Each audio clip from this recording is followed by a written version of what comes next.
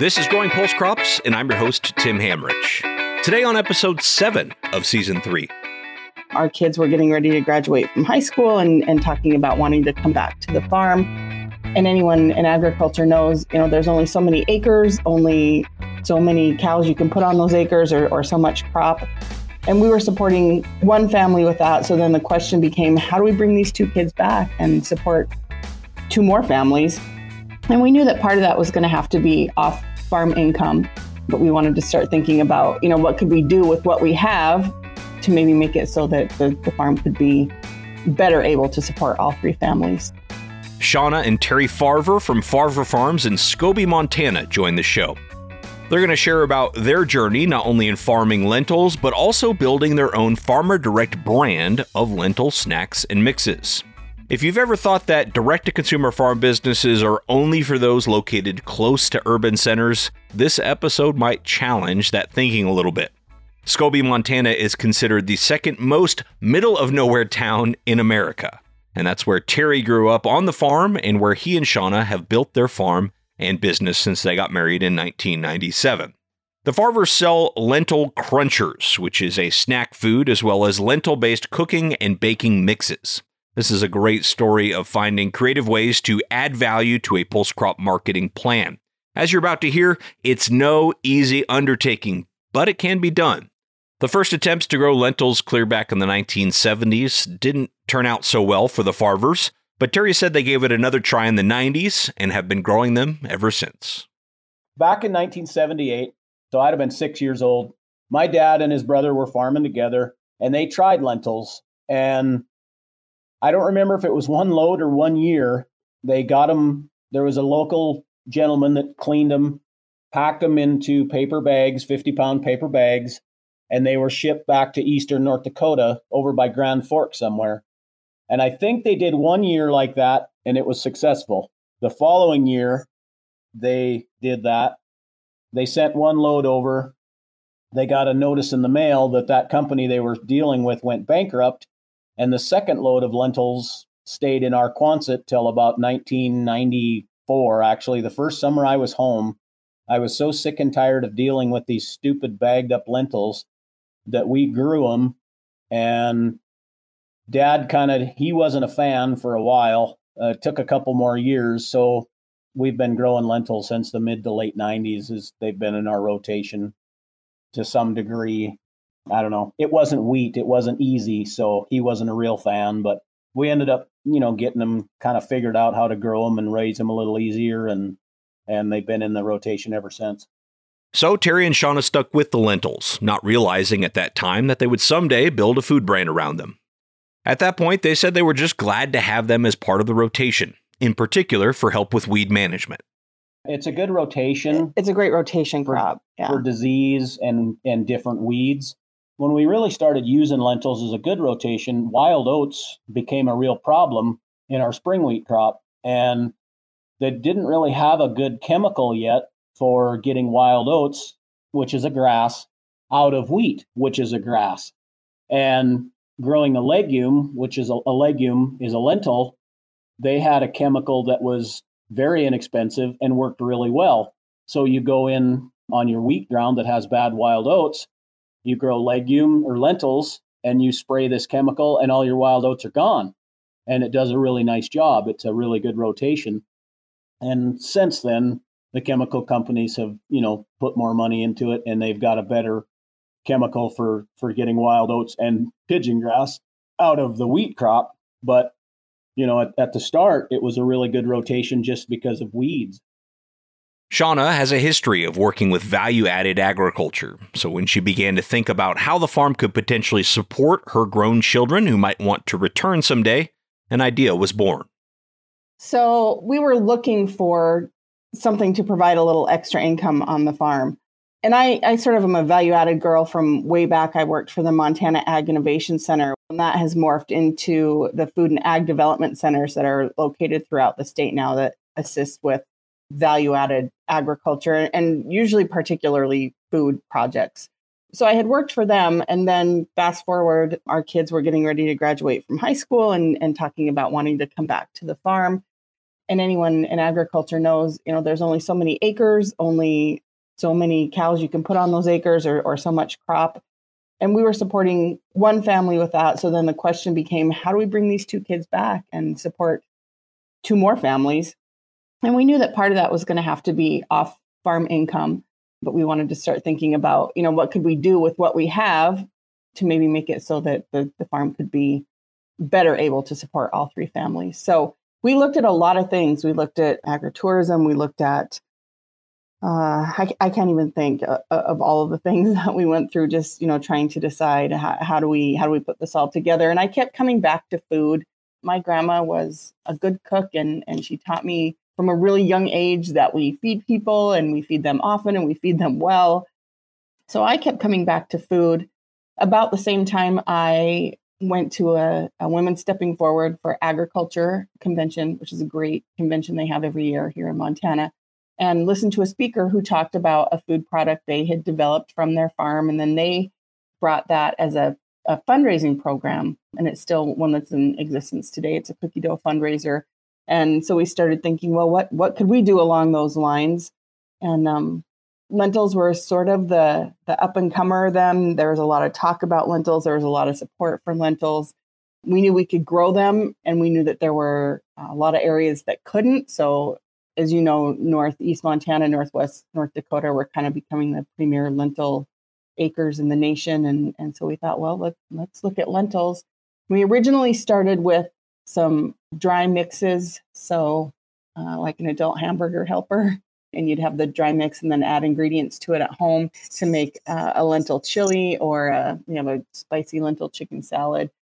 And somewhere along the line, the lentil crunchers, I think we started thinking about, well, we've seen puffed wheat, we've seen puffed corn. What about some type of puffed lentil product? And so we started working on that. At some point, we connected with the folks at Big Sandy Organics in Big Sandy, who are making at the time a crackling kamut, a crunchy ancient wheat variety. And he said, well, why don't you bring the lentils over? Let's see if we can do something similar.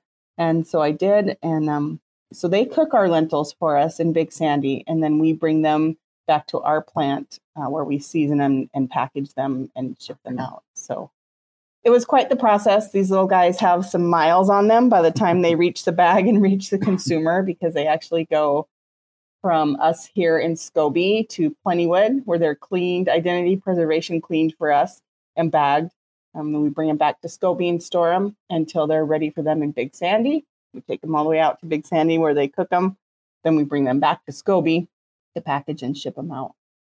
To give you a bit of an idea here, that's 45 miles to Plentywood, and then they come back, and then 280 miles to Big Sandy. This lack of local infrastructure, especially in a rural environment like Scobie, is a challenge, and we'll actually revisit that again at the end of today's episode. These lentil crunchers, though, are fantastic. I ordered some myself, and my best attempt to describe them in audio form is sort of like a small popcorn kernel that's seasoned, but much easier to crunch than a popcorn kernel, obviously. But they are delicious.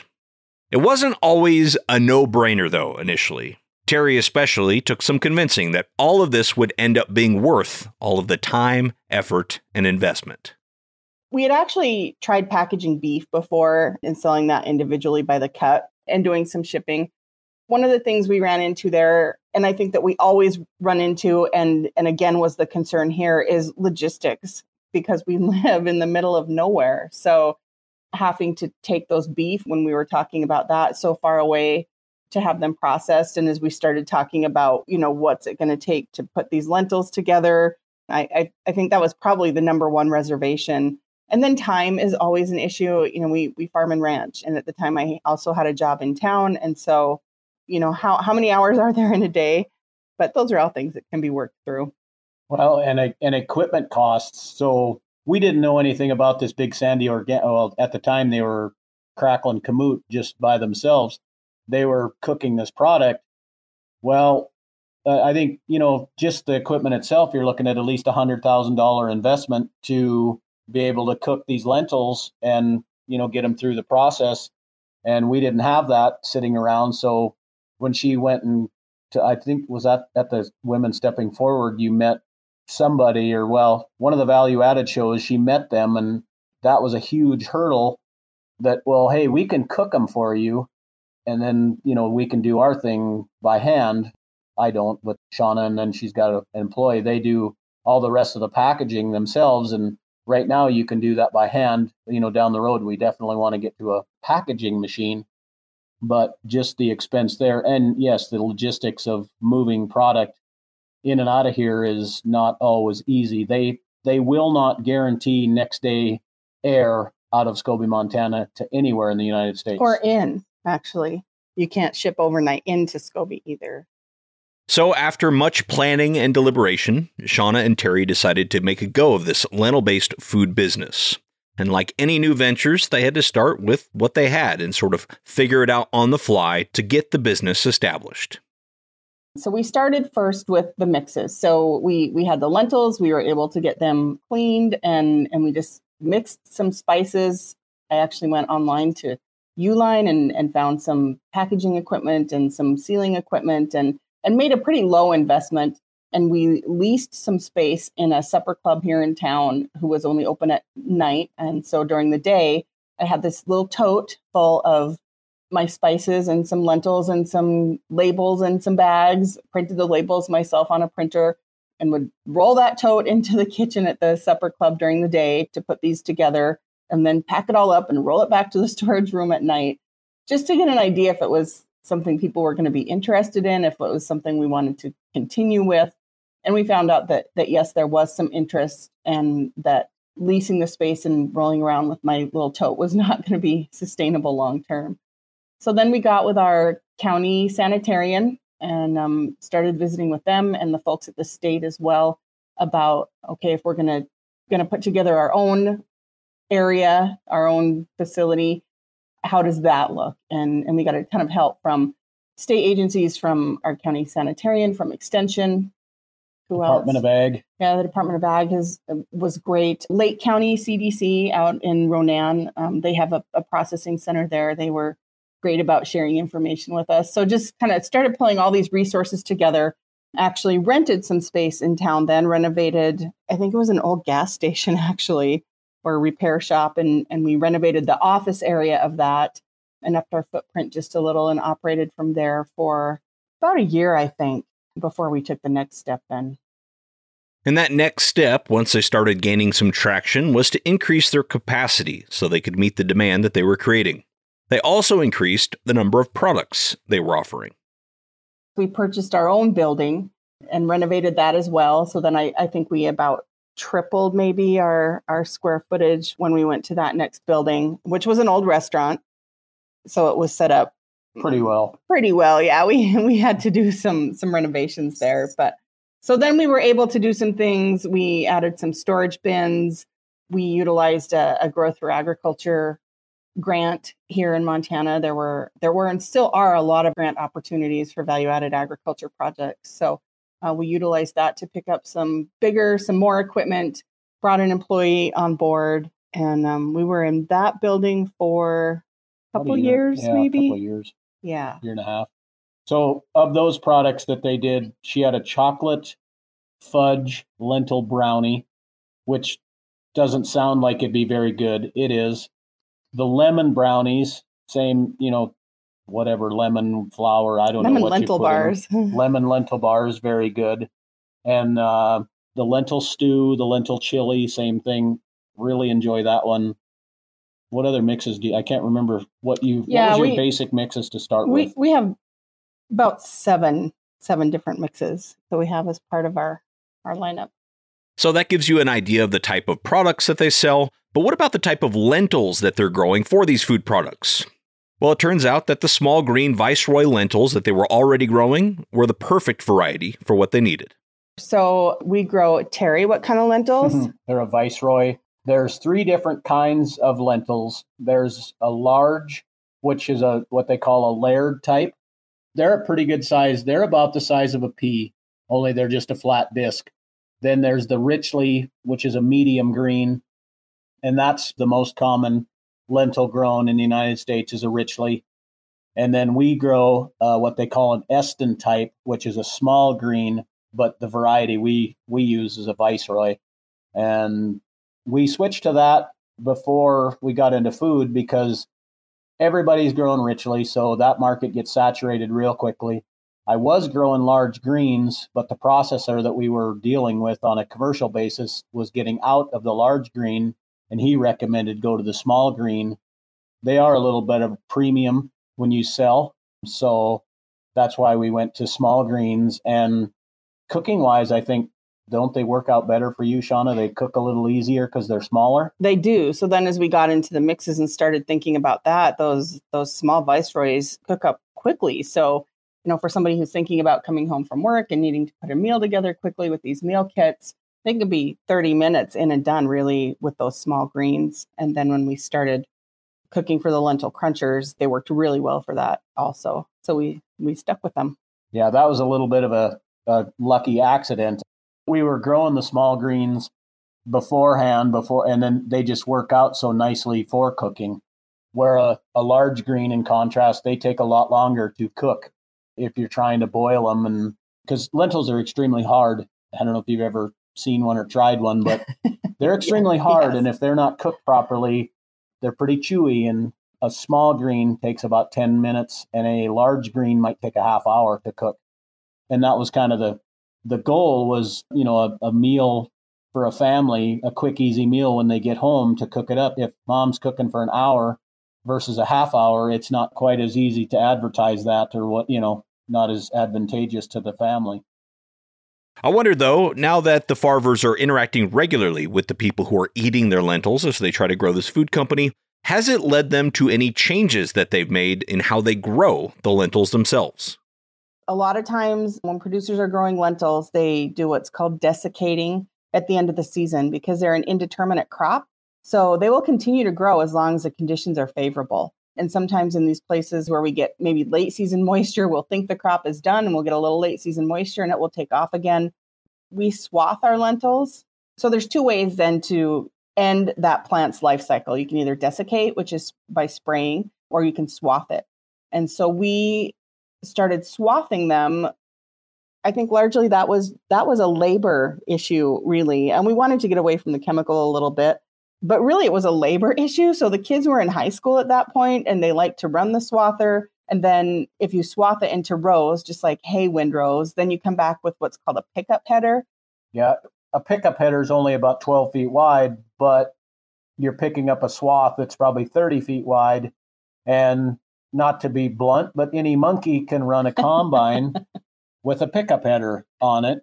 A flex header, which came out of, soybeans country, they're very expensive and they're not easy to run. They're tedious, and by the end of the day, you're exhausted. And we've found that swathing is a lot easier on the nerves. And when you go to combine, you can go 5 miles an hour and just zip right down the row and chew that crop right through, where a flex head, you're struggling to go 3.5 miles an hour. And so there's economic and there's, I wasn't a big fan of the desiccation, and it works out economically better to swath and it's a lot safer. And there's getting to be more consumers want to know, was there chemical on these lentils? And we can say no. We swath them, and not in the end of the cycle anyway. We can say no. And I think that was really a personal choice for us. It's not that we're saying that using the desiccation practice is a bad practice. Certainly there's applications where it works better. There are operations that's really what they have to do. And we're not saying that's a bad product. We're just saying for us, it was a better choice in the beginning, largely because of the labor pool. So this monkey could operate the combine and be a little more helpful, and the kids as well. And then really ended up just being a good choice as we got more into the food portion of it, because we'd be asked those questions. Were these lentils desiccated? And we could say, no, they were swathed and picked up with a pickup header. So the Farvers are often asked if their lentils are organic. And while they do try to reduce their reliance on chemicals as much as possible, they don't feel like going fully organic is an option for them at this point, given their soil and weed pressure. This is one of the many areas of customer education that has to go into a product of this kind. Tim, we have had to do a lot of education. And surprisingly, though, the education we've had to do is closer to home. So, you would think where we're one of the premier lentil growing areas in the nation that people would be more familiar with lentils here. And that's not really the case. I had a friend tell me when we first started this, she said, Shauna, people don't really eat lentils. And I said, well, I think they do. Maybe they don't here, but yeah, I think they do. And so really we have found the farther we get away from our hometown, the more familiarity there is with lentils, but still definitely an education process. So when you say we have lentil crunchers, people will go, what is a lentil cruncher? And we have found the best way is really just to let them try it. So trade shows are really good to us, to go to a trade show and let people sample the product. Or when we work with those small retailers who, have someone at the counter and is visiting with a customer who they see frequently and says, hey, try this new product. That really has been the best way for us to get people familiar with the product. Shauna mentioned trade shows have been really effective for them. There are numerous trade shows out there, and it's impossible for a new food business to go to all of them. But Shauna said there have been 2 shows that have really worked well for them, and they're both state specific. In the beginning, we had a lot of the small ones, a lot of the Christmas shows, a lot of the, market shows, those kind of things. We don't do a lot of those anymore, largely because we have retailers in many of those communities, and we don't want to feel like we're competing with those retailers, if we're selling a product at a show versus people being able to go get it at the retailer location, other than we're creating some awareness. Really anymore, the one show that we have stuck with, there's 2 of them that have worked really well for us are the Maine and Montana Trade Show and the Montana Food Show. We've made some great connections there. We were sort of just getting to where we were ready to take the crunchers on the road and maybe try some out-of-state trade shows when we ran into COVID. And so the shutdowns and the trade shows that were canceled changed our plans a little bit. Once those are live again, a lot of those have still not been rescheduled. We'll probably look at attending some more of those. But we have great help here on the farm. Our son-in-law, actually, instead of me being Terry's right-hand man now, because I didn't do a very good job of it, our son-in-law now helps on the farm full time. And so that has transitioned me to being in town most of the time now at the facility. And I have some great people there. So if I need to step away for the trade show, that's something that works for us now.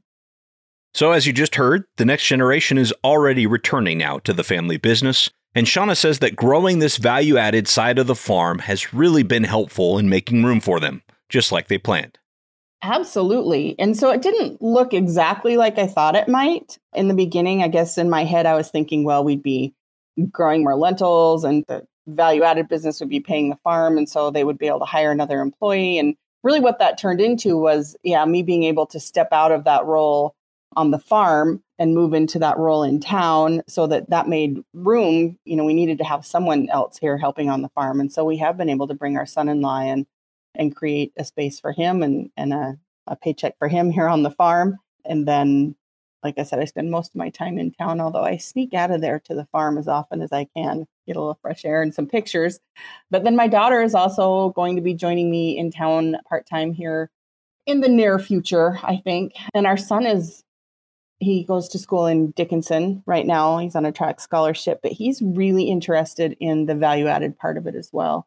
And I think by the time he's ready to come back, we'll be ready for him. So yeah, it's progressed well. It's working the way we hoped it would. Well, it is inspiring to hear from Shauna and Terry that this is all possible. I mean, it's by no means an easy path. The Farvers estimate that in a normal year, they're still selling less than 10% of their lentil production through this food business. But it's working and it's growing. Shauna said there still is one main challenge, though, that she sees for other aspiring value-added farmers out there. Infrastructure, I think, is probably your biggest barrier. I know that there's a group working on some infrastructure, particularly related to food production here in the eastern side of the state, and I'm anxious to see what happens there. That might make things a little easier, but I think definitely in rural areas, infrastructure is going to be your number one roadblock. And it doesn't mean it can't be overcome. It just takes a little creativity sometimes and the ability to just dig in and figure out what it's going to take. Well, big thank you to Shauna and Terry Farver from Farver Farms for sharing their experiences with us here on the show. You can learn more about them and pick up some lentil crunchers like I did, or maybe some mixes over at farverfarms.com. I'll include a link for that in the show notes to today's episode. If you're a subscriber to the Growing Pulse Crops podcast, you've got another great episode coming your way very soon with North Dakota State University Extension Agronomy Research Specialist Steve Zwinger. When we had pea variety that's prone to lodging, growing that with the oats made the oats, it was support for that, so it didn't lodge as much, which was made harvest much better, and then in turn higher quality for the peas because they weren't lodged. And so we saw that. We also saw positive relationships even with protein on the oats. Whenever peas were with the oats, the protein on the oats was significantly higher. So make sure you're subscribed to the show on your podcast platform of choice so you catch that upcoming episode. The Growing Pulse Crops podcast series is overseen by the Pulse Crops Working Group with funding from the North Central IPM Center, USDA NIFA, the USA Dry Pea and Lentil Council, and the North Central Extension Risk Management Education Program. We're releasing these episodes 2 times per month throughout the growing season, and we want to make sure that this information stays relevant to you. So if you're finding it useful, we'd love it if you'd leave us a rating and review on Apple Podcasts or Spotify, and feel free to tweet us by using the hashtag GrowingPulseCrops. We'll be back with another great episode in a couple weeks.